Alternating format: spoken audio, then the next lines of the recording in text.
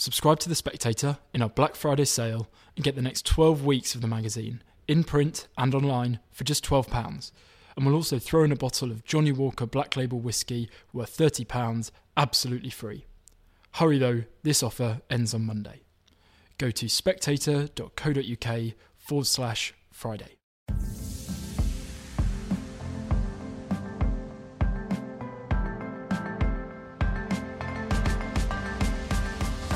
Hello and welcome to Chinese Whispers with me, Cindy Yu. Every episode I'll be talking to journalists, experts and long-time China watchers about the latest in Chinese politics, society and more. There'll be a smattering of history to catch you up on the background knowledge and some context as well. How do the Chinese see these issues? People very often and very easily think of 1989, the Tiananmen Square protests, whenever civil disobedience in China is talked about or happens. And often those references are too easily made.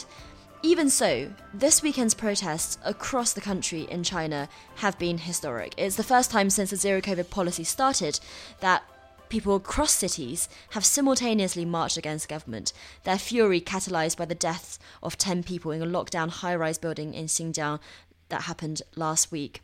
Beijing, Shanghai, Wuhan, Xi'An, Urumqi, Chengdu, Nanjing, my home city, have all seen protests over the weekend, and most of them attack the zero-COVID policy, but some have also said, down with Xi Jinping. So today we're recording on Monday, 8 p.m. UK time. It seems like the protests have been snuffed out. There's heavy police presence in the protest hotspots in major cities. Passers-by are having their phones checked for foreign social media apps like Twitter and Telegram. And some of the ringleaders, although it doesn't seem like a largely organised movement, have been arrested. Nevertheless, how monumental is this development in the history of China's protests, and where will this go next? Does it have any legs? I'm joined by Professor Jeff Wasserstrom, a China historian at UC Irvine who's an expert on protests in the mainland and Hong Kong, and Isabel Hilton, a longtime China watcher and founder of the blog China Dialogue. So Jeff, maybe we can start with you. I do think that these protests are historic, but what do you think about the comparisons to 1989? Are they well-founded? So I think we should separate out two things about Tiananmen.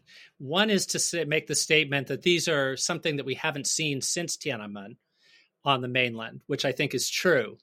But that doesn't mean that what we're seeing is like Tiananmen. I think those are two different kinds of claims to make. And the claim that we haven't seen anything like this since Tiananmen is definitely true, that it presents a kind of challenge on the mainland that the Chinese Communist Party hasn't had to face since then, by which I mean multiple protests at the same time in very different parts of the country that seem to have the same impetus, or at least the same grievance. And, in a similar way, 2019 in Hong Kong was the biggest event in terms of sheer numbers of people on the streets of any one city that the Chinese Communist Party had faced since Tiananmen. But it was very different from Tiananmen because it was confined to one place. This, at least so far, is very different from Tiananmen because the most striking thing about Tiananmen, besides the number of places affected, was the fact that the protests went on as long as they did, their sustained nature. And I think it's worth remembering that in 1989, that was really what was most surprising to many of us. Wasn't that the protest happened, wasn't that there was repression used against them, but that they were able to last as long as they were. And that was quite specifically, at least in part, because of something that is not present here as far as we know, which is a division in the ruling elite over how to respond. So I think it's worth keeping Tiananmen in mind, but also noting the dramatic differences. And there was also one comment on Twitter. Wang Yasheng mentioned maybe we should actually think about the 1976 Tiananmen protest, which was this massive outpouring of grief about Zhou Enlai's death, but also a way of expressing all kinds of pent-up frustrations. That's a very different kind of thing, but yeah, we can think about more than one analogy or comparison at a time. And I think we have to, because this isn't just like anything that's happened before. Isabel, would you agree with that? And also just to add on what Jeff was saying, this is something that's happening in the mainland. Hong Kong was obviously much larger in scale, but I think a lot of people thought maybe since 1989, this sort of thing happening on the mainland might be quite unthinkable. Yes, I agree with Jeff. I think it's also worth maybe pointing to another similarity I mean, the connection, I guess, between what's happening now and what's happening in Tiananmen, they're not the same. I agree with that too. But in Tiananmen, what we remember, of course, is that it was a democracy protest, and we remember all the speeches and the meetings and the goddess of democracy. But actually, one of the big things that triggered it was general discontent with inflation, with corruption, with the fact that the 80s had been lurching from kind of policy initiative to policy initiative, and hadn't really gone that well materially, at least for most people, and that had translated into a discontent with the government, with the dictatorship, with the lack of democracy. And I think you're seeing that connection made here. I do think the trigger here is a weariness with the heavy-handedness of zero COVID policy. Xinjiang had 100 days of lockdown before that fire, which has been one of the triggers for this one. And it has translated very quickly, though it's picking up echoes of a protest that happened, a lone protester with a banner on a bridge, Situng Bridge in Beijing, just before the 20th Party Congress. So it's clear that this discontent, which has real causes, frustrations, anger at the way local officials have been prosecuting the zero COVID policy, but that has slipped quite quickly over the barrier, if you like, between local issues and discontent with the government. And that is, again, something that happened in 1989. But again, we ought to remember, we've forgotten about protest in China. There was 76, yes. There was also 79. Democracy Wall went on for weeks of debate about the shape of China. How should its politics be after Mao Zedong? And, I quite like the echo of the fact that Xi Jinping is the most, if you like, personalized dictator we've seen since Mao. This is a cult of personality. And it's precipitating a response in people, which is not entirely, I think, the response that he was hoping for. It's kind of bringing up all these political questions again. And we haven't seen those in particular for some time. I want to get on into the underlying causes and the catalysts for this last few days in just a little bit. But first of all, Jeff, what do we know about how widespread these protests are? Or at the time that we're recording on Monday night, it seems like no new incidents, big incidents of the sort that we saw on the weekend have happened in the major cities because of a heavy police presence in the hotspots. But even from the footage from the weekend, and I think it's important to say that none of us are there on the ground, is it mainly young people? Has it spilled over to the wider population? What are the demographics that we know about how wide? Because I think there's such a tendency, and certainly in the interviews that I've given today, of Western media assuming that this, when we say nationwide, we don't just mean, we mean a lot of people. But do we know anything about the scale?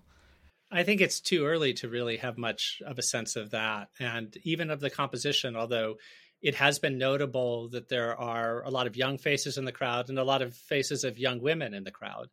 And I totally agree with Isabel that we tend to forget about how things can intersect in terms of very kind of quotidian concerns, and anger can be part of a movement that later gets remembered largely for its kind of grand slogans and things like that. And that helps explain why there was a resonance in so many places. I think both there was pent-up frustration, and there was, in the case of the fire, what's been crucial in leading to online expressions of anger throughout the last, not just the last couple of years, but going back to when there was a high-speed train crash that was covered up. There have been online expressions of anger and outrage that happen when there's a situation where you say, that could have been my family that was there. That could have been my child. And this has been anger at bullying by local officials. It's been anger at many different things. The difference is that has tended to be online-only expressions, whereas now it's also on the streets. But it's a strange kind of thing. Protests haven't gone away, but they've been kind of going in different strands. So there have been on-the-street protests about single issues in single places that have happened, including a lot of environmental protests. There have also been many place protests over something involving a foreign country, anti-Japanese protests and anti-NATO protests in 1999. And those can be very different because the government tolerated them, or in some cases even supported them. But they still matter because they keep alive the sort of muscles of taking to the streets in some ways. So I don't think we should discount that. And I also think we shouldn't discount the fact that news from around the world of people taking to the streets continues to flow into China, even when there are protests about something very different, that people are aware of actions. And I heard that one of the things on social media in China that was mentioned was some discussion of Iran and the kind of bravery of people fed up with a government, which interestingly is a government that sort of took shape around 1979, thinking about that moment that Isabel looked back to, and that there was admiration for the Iranian World Cup team not singing the anthem. So you can have a way in which, even if it's a totally different set of grievances or movement, that people say, look, there are people taking these very bold actions someplace else. If we're fed up, why aren't we taking bold actions? That kind of effect. And in the 1980s, another thing that happened in the lead up to Tiananmen was state television was showing images of South Korean protesters, or before that of the Philippines, of people power. So there were things that are kind of in the air that suggest that this might be a moment for action. Yeah, and what I don't understand is just given how much of this seems to have happened online, and obviously caveat that with we are outside of China, so we see a lot of the online stuff as our way of getting in the information, whether people who are not so online are fully informed or really understand, if they see, let's say your average 70-year-old Chinese woman, if she walks down the streets and sees someone holding a blank piece of paper, does she know what the protest is about? And I don't know, it's almost impossible to know, but I don't know what you think about that, whether obviously protest so often comes from young people, but if you're not digitally connected, do you know what's happening? I think that's pretty hard to say, because we're looking at these recurring fragments. What we are seeing are these extraordinary images, short video clips that get posted. We actually don't, people tell us where they were filmed and when, but we can't verify it. We don't really know. And without that, we would also be in the dark. So I think your 70-year-old unconnected Chinese lady might hear gossip, but I'm not sure that, she would be totally aware of what somebody holding up a blank piece of paper meant. She would be a lot more aware if she heard some of these call and response things that we've been hearing. Going back to the Situng Bridge protest, that banner which appeared, it had a whole series of demands, which we've been hearing again on the streets. So we don't want PCR testing, we want food, we don't want lockdowns, we want freedom, we don't want lies, we want dignity, and so on. We don't want dictatorial leaders, we want elections, we don't want to be slaves, we want to be citizens. I think she'd hear that. She might be pretty alarmed if she heard it, but she'd certainly understand what was being asked for. Yes, absolutely. Well, let's talk about the politics involved here then, because do we think that this is Isabel, I totally agree that this is about quotidian concerns, and that's what's driving this into overflow. How much politics, how much of the concerns of these protesters are against the Chinese Communist Party, are against Xi Jinping? Because we've heard some of that, but a lot of it is also to do with COVID. Well, I think they overlap, because it is my impression, and again, caveat, I'm not there, but it's my impression that the big whites are now deeply unpopular, that there have been enough examples of people dying because of the overzealous application of zero COVID policy, that the frustration with COVID very quickly becomes a frustration with authority, however it's manifest, and that becomes a frustration with the state. And just, before the Xinjiang fire, there was a bus crash, you will recall, in Guizhou, where people had been taken in the middle of the night, heading for a quarantine centre, which was, miles and miles away from where they lived, and the bus crashed, and 27 people died. So that, again, precipitated kind of rage about why were they forcibly put on the bus in the middle of the night and driven off to their deaths, as it turned out, and who was going to be held responsible. And there have been so many like that. There was another one the other day of a young woman kneeling in the street with her hands tied behind her back because she tried to pick up a takeaway meal without a mask on. These excesses are, and particularly because you can't see the faces of the big whites, they're just, anonymous kind of enforcers, that I think that the resentment that people have towards that, and to the fact that they're deeply unreasonable and they're doing deeply unreasonable and often dangerous things, means that, this indeed quotidian frustration doesn't have a very long distance to travel before it becomes frustration with the system or the way the system is being enacted. Yeah, and the big whites being the dabai, that the people in hazmat suits, the local officials who often enforce these things on the ground. Exactly. Jeff, do you think that, Isabel just gave some pretty awful examples of where the zero COVID policy has got incredibly ludicrous, sometimes fatally. Is it possible to say if Chinese people are generally scared of the virus still and would be happy with some form of lockdown or pandemic control? It's not coming from kind of almost a British-style lockdown skepticism, but what they are protesting against is when these policies are interpreted to such an extent or required to such an extent, for example, a negative test within 24 hours before you can even leave your flat, that kind of stuff. Is that what they're protesting against, the worst parts of it? Well, first of all, there probably are many people. Again, we are not on the ground. And if there are protests in many places, there are millions of people who aren't out on the streets, obviously.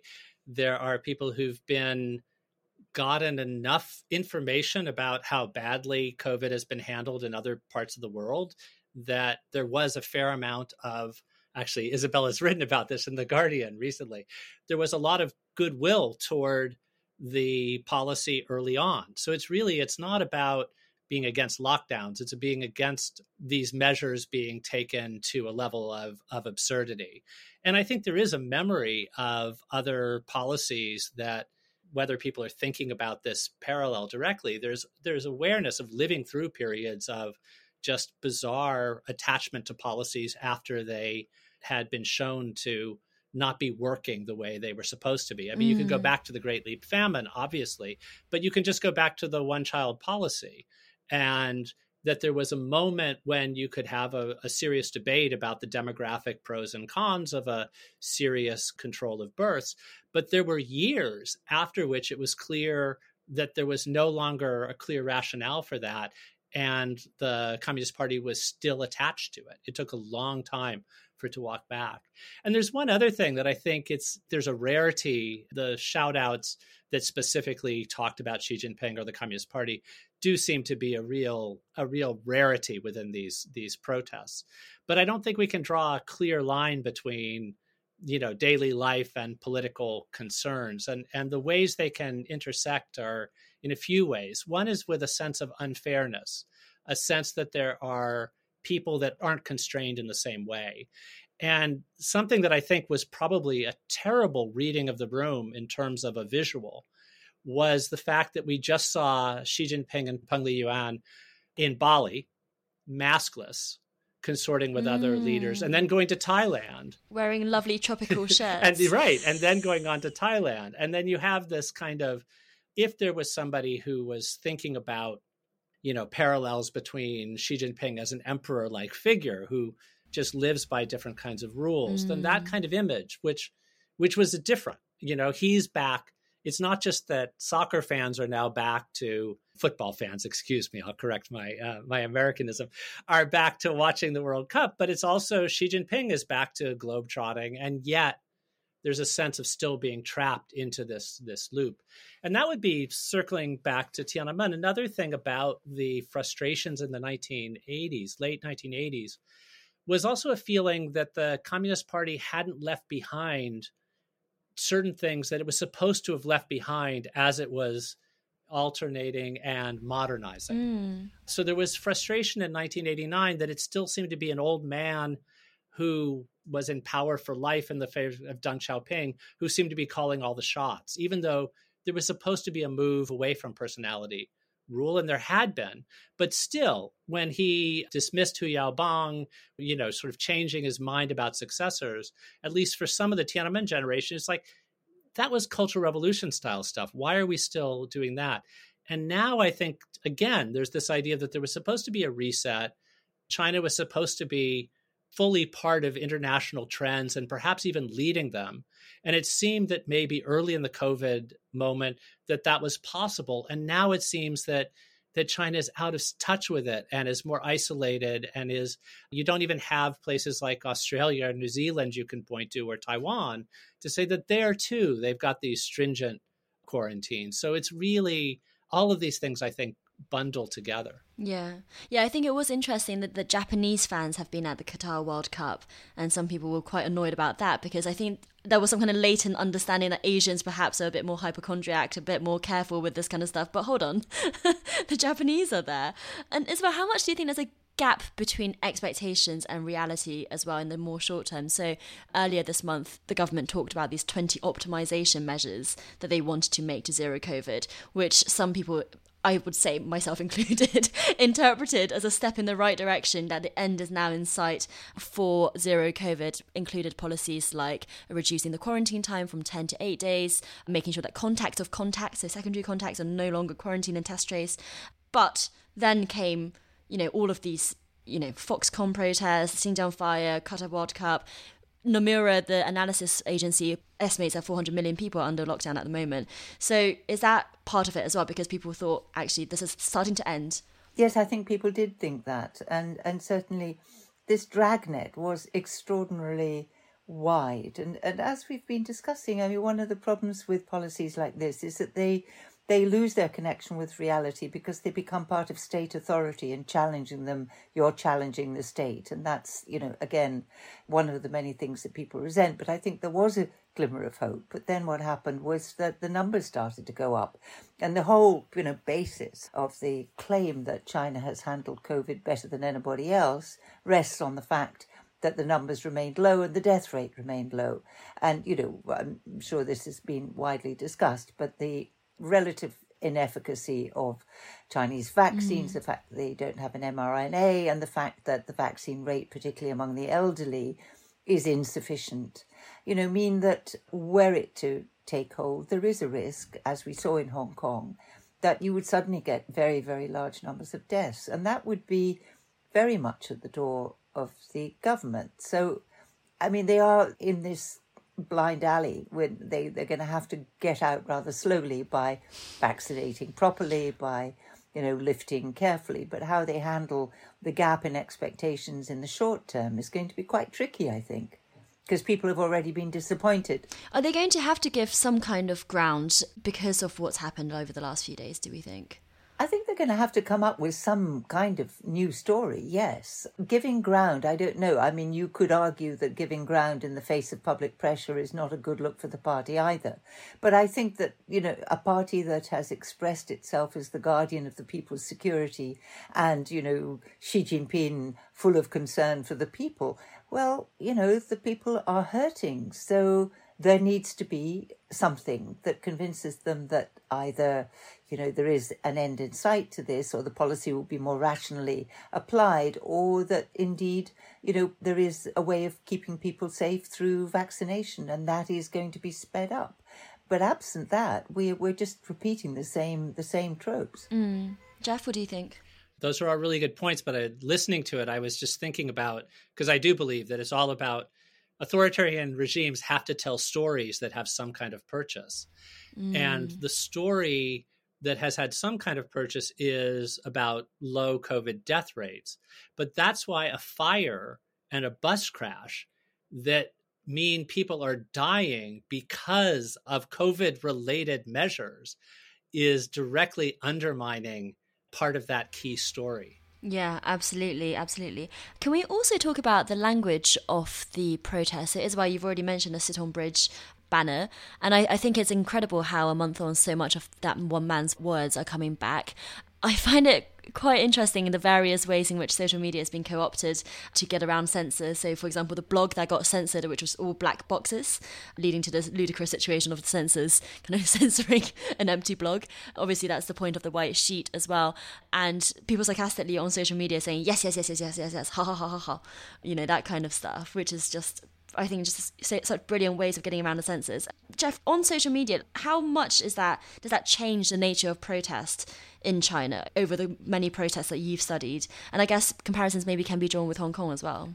So social media, I mean, it changes everything, but then you see familiar patterns coming up. I mean, including things of getting around whatever. There are always going to be cat and mouse games of different sorts, of using different media. It certainly changes things because there are more ways to surveil and there are more ways to control, but then there are always ways to get around it. In 1989, one of the curious ones was when there was a blocking out of news coming into the country. People were using fax machines.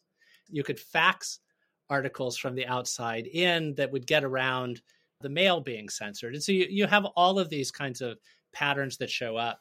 Getting around censorship, it's one of the most fascinating things about following events in China is because of the incredible resourcefulness and creativity, whether it's using images during the Me Too movement. It was so extraordinary. They would do rice bunny, which are the words for rice is me and bunny is too. So if you wanted to talk about Me Too, but you couldn't talk about Me Too, you could talk about rice bunnies. There are a variety of things, though, but it doesn't always have to be that subtle or roundabout. Singing the national anthem or the Internationale, which are sort of songs that the state doesn't want to ban singing and that maybe allow that imagined, let's imagine it now, the 70-year-old man instead of the 70-year-old woman who's not online coming into the streets and hearing people singing the national anthem isn't going to get them to think this is dangerous, stay away, but perhaps make them think, oh, what's going on? But then if you listen closely to the words, they're about rising up. So there are ways in which space is laid open for certain kinds of expressions by things that are positively viewed even by the state. Les Miserables was allowed it was celebrated when Les Miserables was playing in China. Initially, it was an early kind of touring production, but now you can use Do You Hear the People Sing, a protest anthem. So it's very interesting. I think you get a lot of the same dynamics of back and forth, getting around censors. This can go back. I mean, using veiled ways to make fun of sacred figures is something that goes back.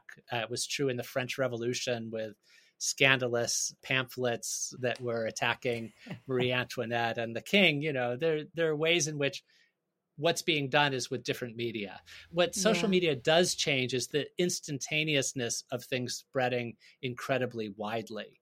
And I think that does matter. I think that increases the flow across borders or between different parts of the world much faster, that you can know about what people are doing in totally different places. It probably does amplify what's happening outside of China.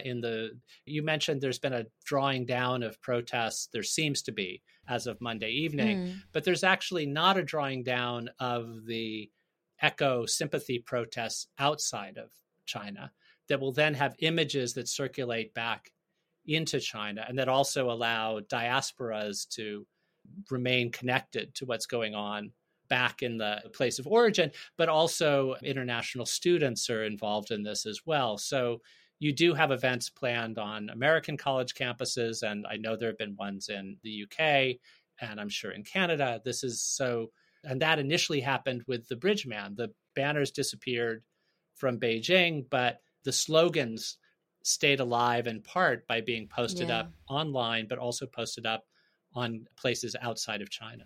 And also after that, people saying, "我看到了," I saw it, in reference to that. So nothing in your comment says anything rebellious, but you're referring to the fact that you saw it before it got taken down as another way of getting around censors. As well, I've also been struck by the incredible humour that has come out of some of these protest things. One thing that I sent Jeff on Twitter earlier today was someone, Chinese I assume, on Twitter suggesting that the protesters just split into two teams. One says, "We want PCR tests, we don't want freedom." The other team says, "We want freedom, we don't want PCR tests." And then every 10 minutes they change the slogans and change characters and to keep the police on their toes. Well, actually, again, there is a long and rich tradition of humour in Chinese protest, and particularly the use of, Jeff referred to this kind of visual punning. I don't know if either of you remember the grass mud horse, which it may be too near to the bone for a family podcast. But, that's all right. I mean, it means fuck your mother. Or it sounds like the that words one. up. Yes, exactly. 操你妈. Yeah. 草泥马.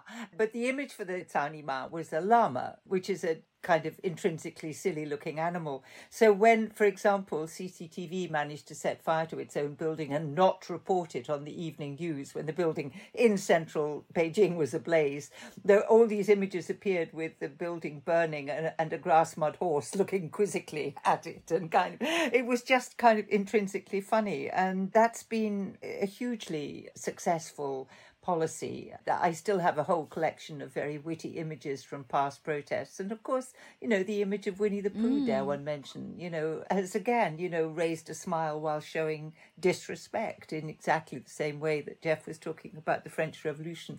This mockery of leaders, of slogans, of pretensions has been very effective, and it is a rich tradition. Well, Jeff, let's look at what happens next then, because as we've both said, tonight it looks like nothing has happened, but that doesn't mean something couldn't bubble over again. Or I think if they don't give ground, the next time something small happens, it doesn't even have to be a fire or anything like that, but any trigger I think could reignite the kind of anguish that we're seeing at the moment. But over the next week or so, what do you think Beijing will be trying to do? And, you guys hinted that they're probably not too worried at the moment. So what do we think will happen next, basically?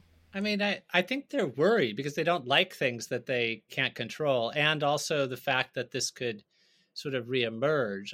They have a variety of techniques they can use, from flooding the internet with things they'd rather have people talking about than this, trying to make people forget, arresting people. It has been interesting that it seems to be a fairly leaderless movement, so there aren't obvious targets to go after. Some of the things that they traditionally do have already been done. I mean, you go after civil society organizations and anything that looks like it could mobilize, but yet this has been mobilized with very little of that. Another thing in their kind of traditional arsenal would be to make an example of some local officials who had misapplied the policy. And there was, I think, an apology in Urumqi by the mayor. So that might be an example of at least some kind of symbolic giving grounds. There have been some loosening of lockdowns in a couple of places. But the most obvious person one of the things is thinking about why Shanghai, the protests were pretty intense there, even if small scale. Shanghai was widely seen by local people as a kind of botched lockdown where it was exaggerated. But the person responsible for it, far from being punished, was elevated to the standing committee. So I can see that as being something that people would be. This is an example of a news story that can come back to bite an authority. I mean, they probably thought Shanghai people should be happy that one of their own was up in power. The other thing I'd be nervous about, I guess, is just something, if you were in the leadership, is another thing that allows possibility, I think you're right, is another opportunity for mourning. If there is some... Well, it's coming up to the first case in Wuhan, in a month or so now, isn't it? That anniversary, or 3-year anniversary. And you also have very elderly leaders who could die, and at some point will die. Jiang Zemin, do you think? Or Hu Jintao, who looked very senile recently. These would be things that you would not want to have happen if you were aware of your history. And the Chinese Communist Party is very aware of its history, which can lead to being haunted by it, but can also lead to efforts to counteract things. So I'm sure there is discussion. It's a very diagnostic regime of trying to figure out what do we have to guard against. They've been talking about that. But the other thing you're going to see is trying to paint the protests, which is already happening, trying to paint them as color revolutions, talk about foreign influence. Those are things that you just know are going to happen. What the government is probably frustrated by is that they didn't have a good video they could show to challenge the videos of peaceful protests and of Dabai violence. There hasn't been any ugly incident that they can amplify. Once there is, as we saw with the Hong Kong protests, then that gets shown over and over again in an effort to try to convince the people that that's the typical protest as opposed to an atypical one. Yeah. So that's, I think, the things to watch for. But so are we generally skeptical that zero COVID is going to have any change of policy as a result of this, Isabel? I mean, also, like, the second follow-up question to that is, why don't they just import some foreign vaccines and make this all go away? Well, Very good question. I think one difficulty has been, again, kind of hoisted by their own petard, in that the propaganda that Chinese medicine and Chinese vaccines are effective and foreign vaccines are to be suspected because, foreigners are pretty wicked and who knows what's in them.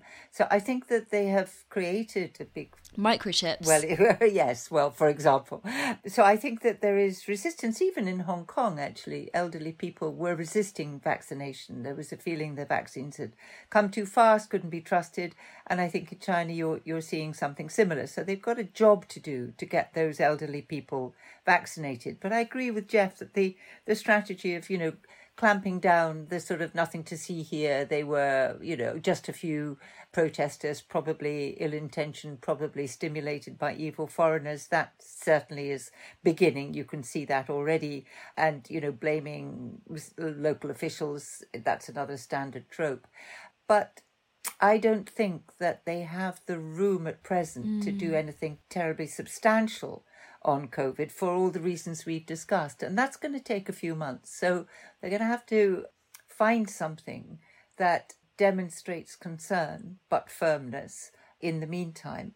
I'm not sure that the death of Jiang Zemin or Hu Jintao would demonstrate the same upwelling of emotion that Hu Yaobang did. It was another political moment and another, image.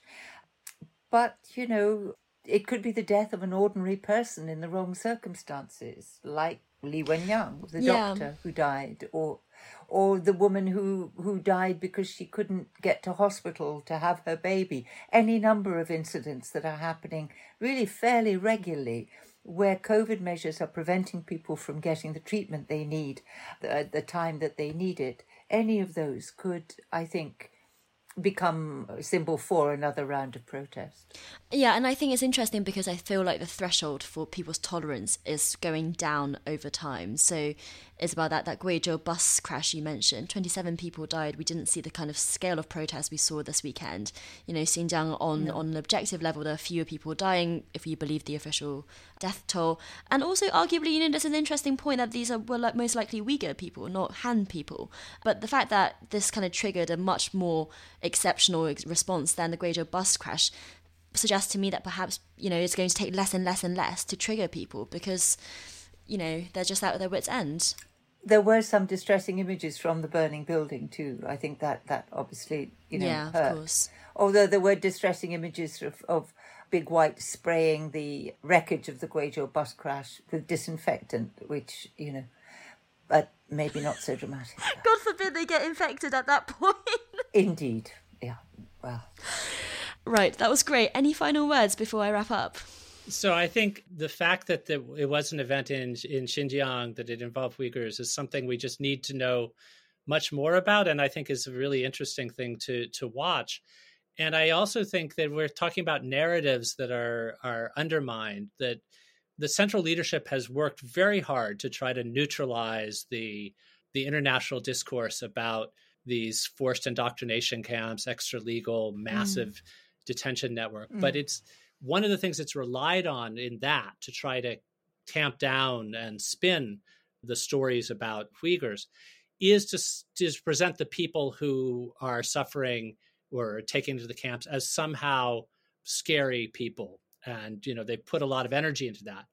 When you have children who are trapped inside a building with the exits locked, that just completely falls apart. And it is a powerful humanizing story that one would hope undoes a lot of this kind of damaging rhetoric. I'm reminded I'm working right now on a different project about connecting protests across what's called sometimes the Milk Tea Alliance, which brings in Thailand and Burma. And the story of the coup and the horrific military crackdown in Burma that is going on as there is continued pushing back against this. I was talking to a longtime human rights activist from Burma, and she said, if you were looking for a bright spot, one of the only bright spots was that things were done so badly and so brutally by the junta recently that it was minimizing the distrust between ethnicities within Burma, because it became so clear that you had something to all feel disgusted by. And so I think that would be, if we're trying to look for something, that might be one element to think about, that this idea of everybody being, when it comes to certain kinds of lockdowns, in the same boat, even if they're even worse lockdowns in places like Xinjiang and Tibet. I think that's just a very interesting side to the story as well. Yeah, I was talking to a Hong Kong Chinese before we started recording this podcast, and they were saying that basically they'd seen some discourse online of mainland Chinese saying to the Hong Kong Chinese, apologizing, saying, we now understand what you were going through in the last few years. So, if there's a sentiment that can continue, it's very interesting to watch. Isabel and Jeff, I could keep you here for so much longer and talk about so much more, but that will have to wait till next time. Thank you so much for joining Chinese Whispers. Thanks so much. It's been a great pleasure.